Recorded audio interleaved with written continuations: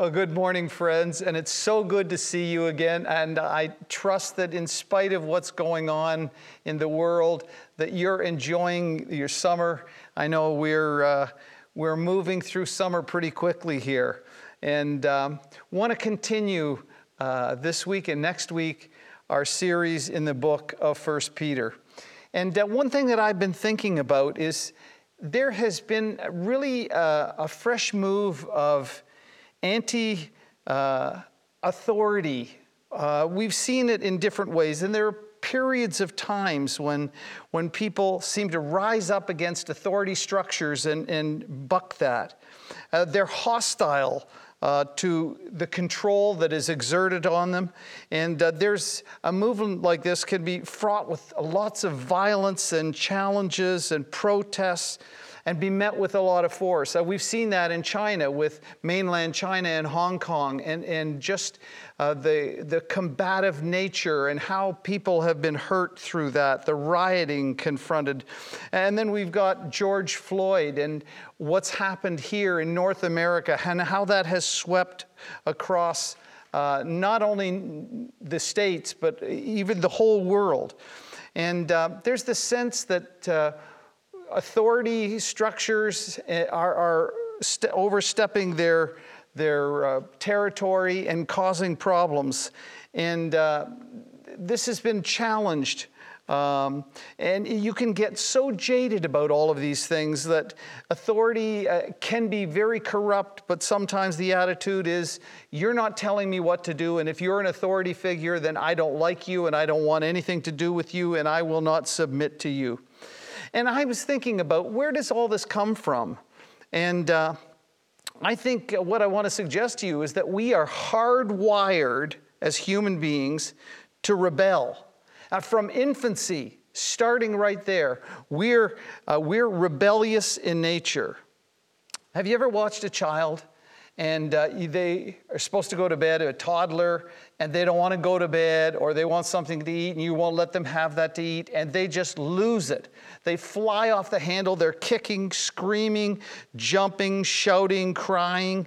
Have you seen what it is, even with a toddler, to take and say, now, don't touch that plant, and they look defiantly into your eyes and do it, and dare you to challenge them. See, that's kind of hardwired into us. My mom would tell me I was such a sweet, wonderful kid growing up until I hit my teen years. And then something went off, and I got mouthy and rebellious, and I'm not proud of those things, but there we are, challenged in that kind of a way. And so begins a journey of rebellion. In fact, in the prophet Isaiah, the 53rd chapter, we read this: all we like sheep have gone astray. We've turned everyone to his or her own way. I think that's what Frank Sinatra was saying when he said, I did it my way. You're not going to tell me what to do. I'll do my own thing. Now, the interesting thing is God is the one who's established all of the authority structures, the authority of the home, the authority of the church, and the authority for state or government.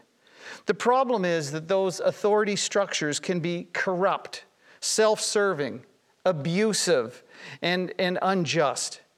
And as children, we begin to learn what it is to respond to authority through our parents. In fact, they are God's caretakers for God, and we learn even respect and following the lead of parents at that time.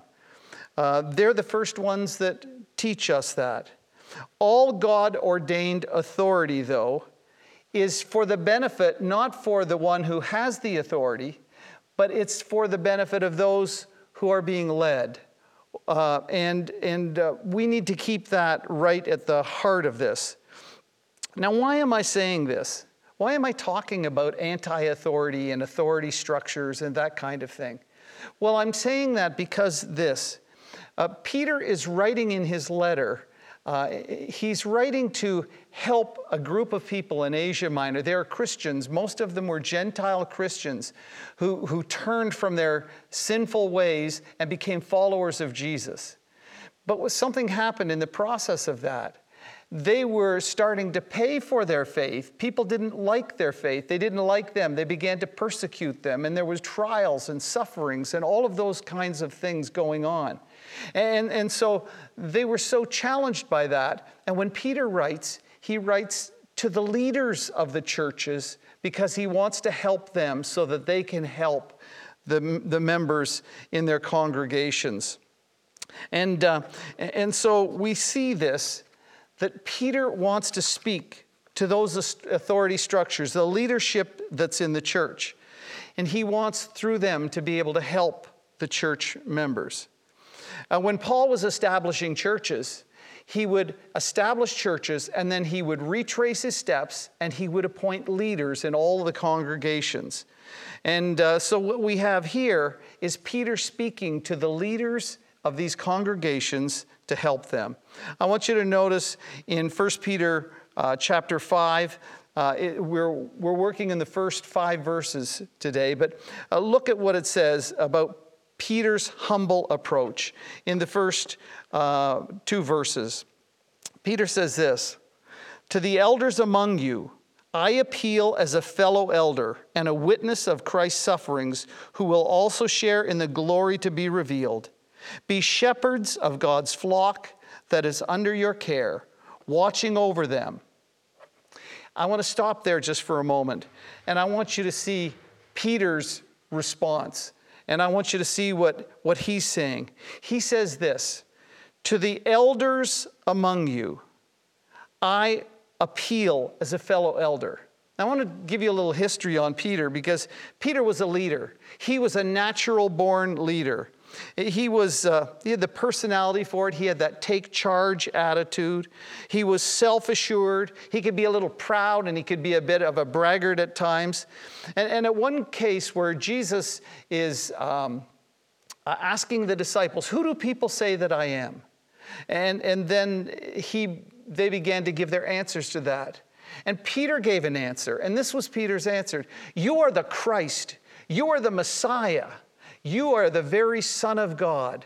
And Jesus affirmed that statement and Peter, who Peter was. And he said about Peter at that occasion, he says this, "Peter, upon this rock I will build my church, and the gates of hell shall not overcome it." Peter was privileged, you see, not only to be one of the 70 disciples, not only to be one of the 12 apostles, but to be among the 3 of the inner core of Jesus' group. Not only was he in the inner core, he was the leader of that small group. And as the church would begin, it was Peter who would lead the church in that way. Peter was the spokesperson on the day of Pentecost when he stood up and gave a sermon, and 3,000 people came to faith in Jesus on that one occasion. And here we see the eminent apostle. We see the guy who is the boss's boss's boss, if you will, in the church at that time. And what we see here is that though he could have come in with some measure of swagger and tell them what they're about to do, he comes in and he says to the elders, "I appeal to you as a fellow elder. I'm just a fellow elder with you guys." You know, it's not just Peter way up here. Peter was down with the people. And there was a sense of camaraderie, not this high and mighty attitude. He got down with the elders, and he wraps, if you will, his arms around them. We're all one in this group. This notable apostle was just one of the guys. He doesn't pull rank on that at all. Well, Peter himself says, "I was a witness of the sufferings of Christ." Now, I know Peter just left the Lord at certain times during his suffering, but he was seeing some of what happened to Jesus. He was seeing the suffering that Christ had gone through. And he is encouraging them because not only did Christ suffer, but he suffered also for the sake of the gospel. And he's now trying to be an encourager to those who themselves, as leaders in the church, are going through suffering. He wants to help them as they lead through this difficult time. Suffering in faith for Jesus. Peter could relate to his readers. Peter could identify with them because he was beaten and put in jail and questioned and badgered.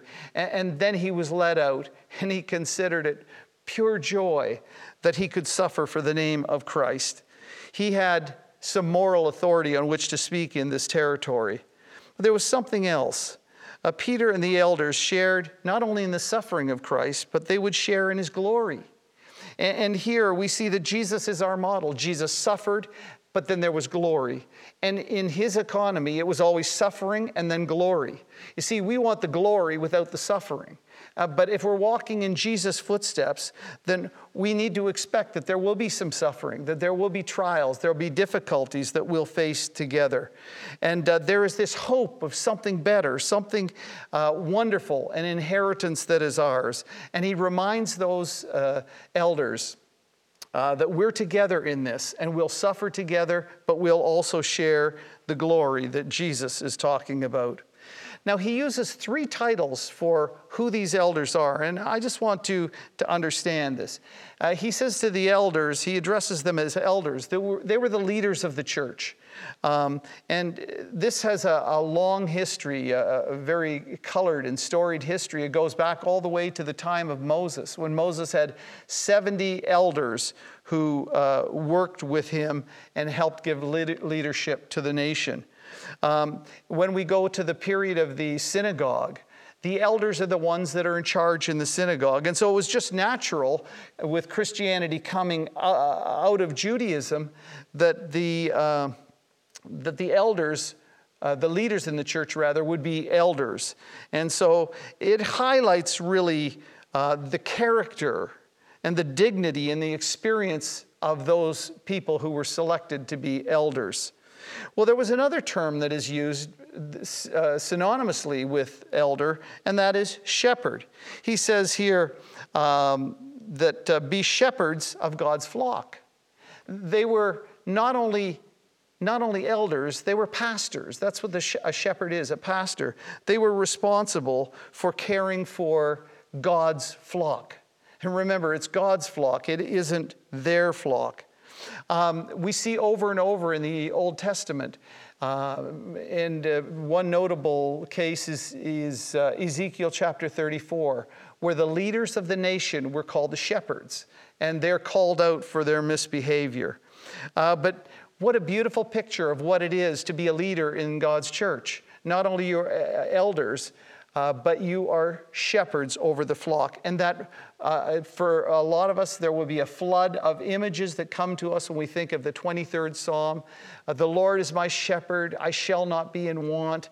Everything that shepherd meant for them, cared for them, protected them, healed them when they were sick, fed them, watered them. That's what shepherds, that's what leaders in the church do. And that's what he was calling them to their calling to care for that flock with compassion and protection and correction and all the things. And of course, there's the beautiful picture of Jesus as a shepherd as well. Jesus, the good shepherd of the sheep.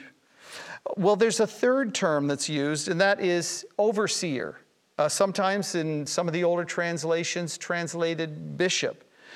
Peter's audience was mostly Gentile, and so they would think of a term used for leadership in their world. They would think of the term overseer. And we find the characteristics for overseer to be found in 1 Timothy chapter 3, verses 1 to 7. And here we see that it highlights the oversight and the responsibility that is given to them. So three terms, but one office, one person: elder, pastor, and also overseer. And when God provides authority, I just want to go back to this again. When God puts people in areas of responsibility, he does so not for their good, but for the good of those who they are serving. And it's important for us always to keep that in mind with any kind of leadership role that we have. The focus is on the people who are being led. That's the focus. It's for them. It's not for the shepherd or the elder. So the shepherds are part of God's flock. They are his. And this is a stewardship. He grants us his flock to care for on his behalf. And we've got to remember always that they're his sheep and we would, his flock, and we would care for them as he would have us do so. Well, he highlights three characteristics of what good shepherds or good elders are to do. Now, this is certainly not an exhaustive list at all, but the key is to the kind of leaders that they should be if they're going to help this flock through this difficult time. And if they're going to have credibility, they'll need to have these kind of characteristics. Three of them. The first one is this: they serve willingly, not out of compulsion. They serve willingly. You don't have to force them to serve. I don't know about you, but it says here in the scripture, not because you must, but because you are willing as God wants you to be. God wants us to be willing. Have you ever taken on a job or a responsibility that you didn't want to do? Perhaps somebody guilted you into it, or you just felt, I probably need to step up and help, but your heart's not in it. People can see that pretty quickly. They find, when things go wrong, they don't want to hang around, or if it gets tough, they don't want any part of that. And so he says they need to be willing, not under compulsion. About a year and a half ago, Gerda and our oldest daughter had, as they often do, ideas and designs on redoing our staircase. They wanted all of the spindles painted.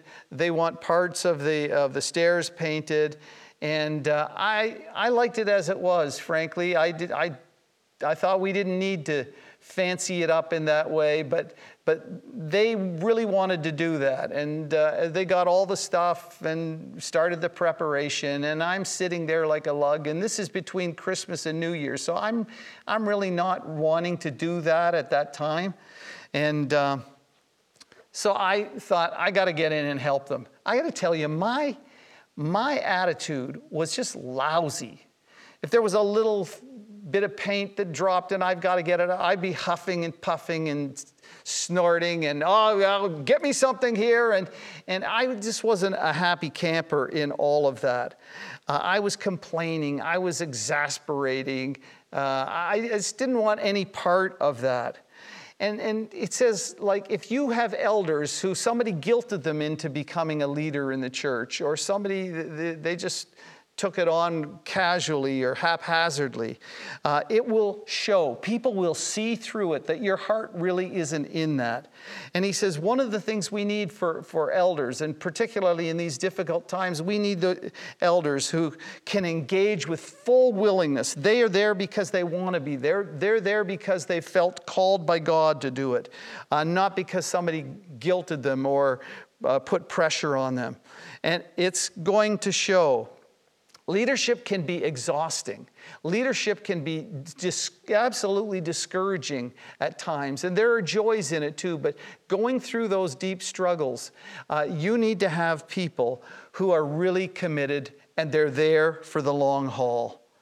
And God wants a willing spirit from us. He wants our heart to be in it. In 1 Timothy chapter 3, in verse 1, it says, Paul says this, whoever aspires to be an overseer or an elder desires a noble task. They aspire to it, not for wrong motives. They really have a desire to serve. And those are the kinds of people that we need. A godly willingness, a desire to serve. Well, secondly, they're motivated by serving, not by money.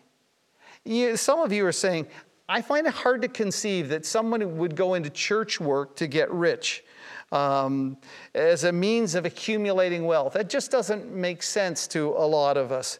But in fact, it can happen in different ways. And Peter is aware of the very seductive nature and lure of money in people's lives.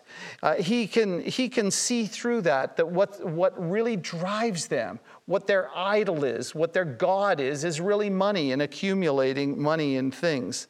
And the Apostle Paul would say, the love of money is the root of all kinds of evil. And so Peter says you've got to watch out for this in terms of who your elders are. Peter can identify people who are unscrupulous and a means to amass wealth for dishonest gain, it says in the scripture. There are some church leaders who subscribe to false teaching, promoting a wealth and a prosperity kind of platform that God wants you to have lots and lots of money, and you can get lots of money if you give me lots of money. And so there are some of these people that are can be seen on television and have these broad ministries who also have multiple jets. Multi-million dollar houses and everything you can think of. And they have people that give millions upon millions of dollars to them. And Peter says, you don't want that. You don't want somebody that's driven by money. I've seen people, I've had experience with people in my church that have come and asked me questions where someone was in their church and had a sense of this was a good person, and they had a kind of program that you could have retirement funds, and what their investing scheme was really was a Ponzi scheme. And I saw people lose a lot of money while other people had millions of dollars. And it was done in the name of Christianity. And that's so discouraging. And so Peter is saying, you need to be eager to serve. You've got to not be motivated by money, but serving eagerly. That's the important thing. And so we've got the third qualification, that is they lead by modeling, not by heavy-handedness. They lead by modeling, not heavy-handedness. He says here that what we want to do is to be eager to serve, not lording it over those entrusted to you, but being examples to the flock. So some people will abuse leadership. If they have some kind of authority, they will use that for their own purpose. Now remember I said, in God's economy, if we have leadership responsibilities, it is for the benefit of those we lead. But here, people can be nasty and hard-hearted and just abusive. And their leadership is one where they dominate people and they try and get people just to do what they want to do. The church is God's church, and He charges us with it. How can we be abusive to His church and to His flock? We care for them on His behalf. Rather, we're to be examples. That word was also used of a pattern. You'd have a pattern for sewing something or creating something. You'd go from a pattern. And he says, what we have here is we need to have people who are examples, not heavy-handed, but who live a life and show a pattern for what godliness looks like. I've long said that in the church, the elders are really the poster children for the faith, or so they should be, that they're highly committed to Jesus Christ, that their life shows what it is to be a follower of Christ. And they live that out in a very beautiful and winsome way. And the Apostle Paul really understood that, because on more than one occasion he said something like this, "Follow me as I follow Christ." And most of us do not invite people to say, "You follow me," because we're aware of our own struggles and our own failures. But Paul said, you've got to be able to say that. If you're in the ministry, you've got to be able to say, "Follow me, do as I do, even as I follow Christ." People need an example. People need to be able to see what it looks like. And have you ever wondered why advertisers will spend contracts, multi-million dollar contracts to have, say, an athlete wear their shoes or something like that, because they know that model is something that is very effective. And if this player that you like wears these shoes, you're going to get those shoes too. The Apostle Paul would say to Timothy in 1 Timothy 4, don't let anyone look down on you because of you're young, but rather set an example for the believers in conduct, in love, in faith, and in purity. He said, Timothy, you're young. He was probably about 40 at the time, so young is relative. But he said, don't let people look down on you, but set a model, an example that people can follow and live what you are doing. We all need models to follow. And in Hebrews 13 and verse 7, it says, remember your leaders who spoke the word of God to you. Consider the outcome of their way of life and imitate their faith. So elders are to be people that you can look at their life and follow the pattern that they have. Peter, you see, paints a lofty design for the church and her leaders. An awesome responsibility and accountability, and it's sobering. In fact, in James 3, it says, don't be many teachers, and that was part of the leadership. Don't be many teachers, recognizing that you'll be judged more strictly or harshly. You don't take this on in a cavalier manner. You take it on and understand how serious it is and how sobering it is to consider to be an elder, how daunting it can be. Someone is considering eldership, needs to pause and do some introspection and to reflect inside. It's not to be entered into casually, but thoughtfully and prayerfully. But not without God's blessing. We sounds like we've highlighted how tough it is, and it's not easy to be an elder, but it's not that it's without blessing as well. And so in verse 4, here's what Peter says, and when the chief shepherd appears, you two will receive the crown of glory that will never fade away.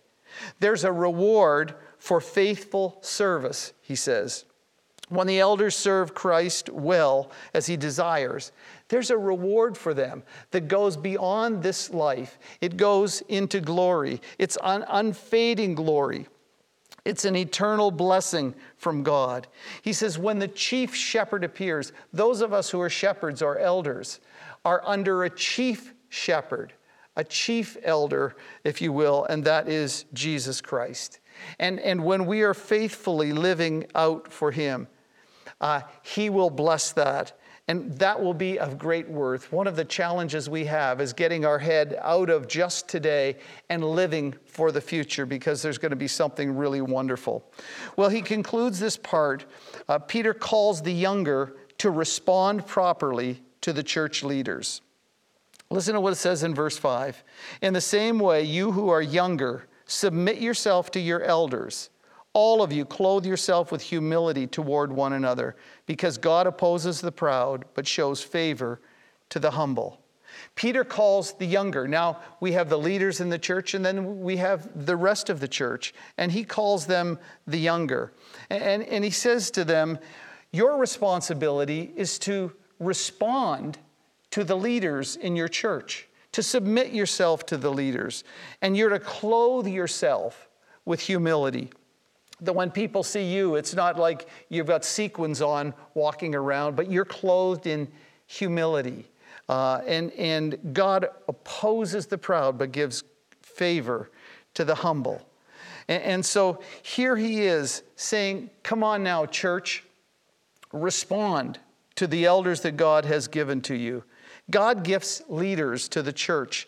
They need to respond to the leaders. They need to submit to the leaders. And I know when we're talking about things like submit, and some of us, you know, we're going to get uptight about this, and it's going to put us off somewhat.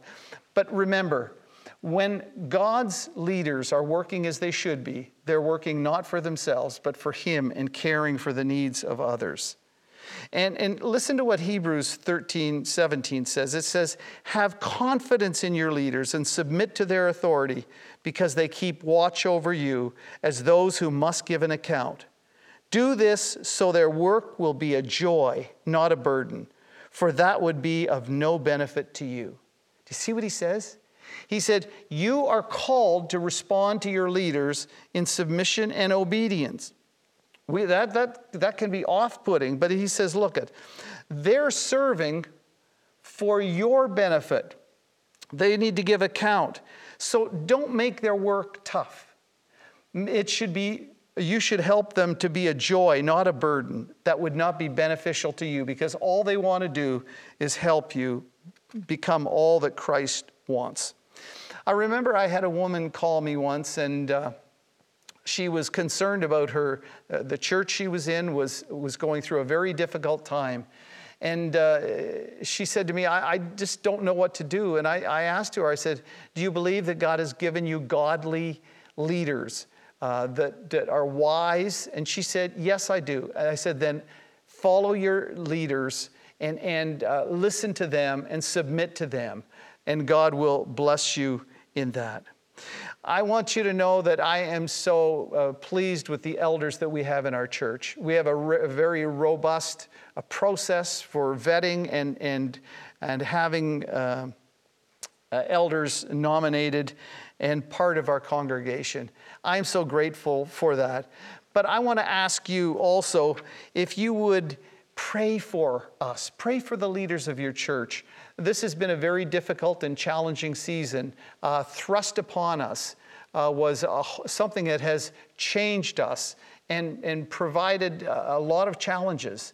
It's been a challenging time for our leaders. We need your prayers and we need your support as we move forward in this time. And we have good and godly men. And as we pray for them, we also ask that God would direct in the whole of our church family, and God's blessing would be upon us as we seek to live for Him. And know that your elders are open and available to you. You can contact them, you can call them. And our desire is to serve you, to help you as elders and shepherds of this flock. Let's pray. Our Heavenly Father, we thank you so much for your giving us the structure to work and to help grow and care for the church. Lord, I pray that you would bless our elders. I pray that you would give them wisdom and help them as they help navigate us through this difficult time. But I pray, Father, that for our congregation, that they would be blessed through the love and service and leadership that our elders render on behalf of Jesus Christ. And I pray for our family that you would help them to grow in grace and the knowledge of Jesus Christ, that you would help them to become all that you want them to become, and that our elders would so wonderfully help in that whole process. We commit them to your grace now, in Jesus' name. Amen.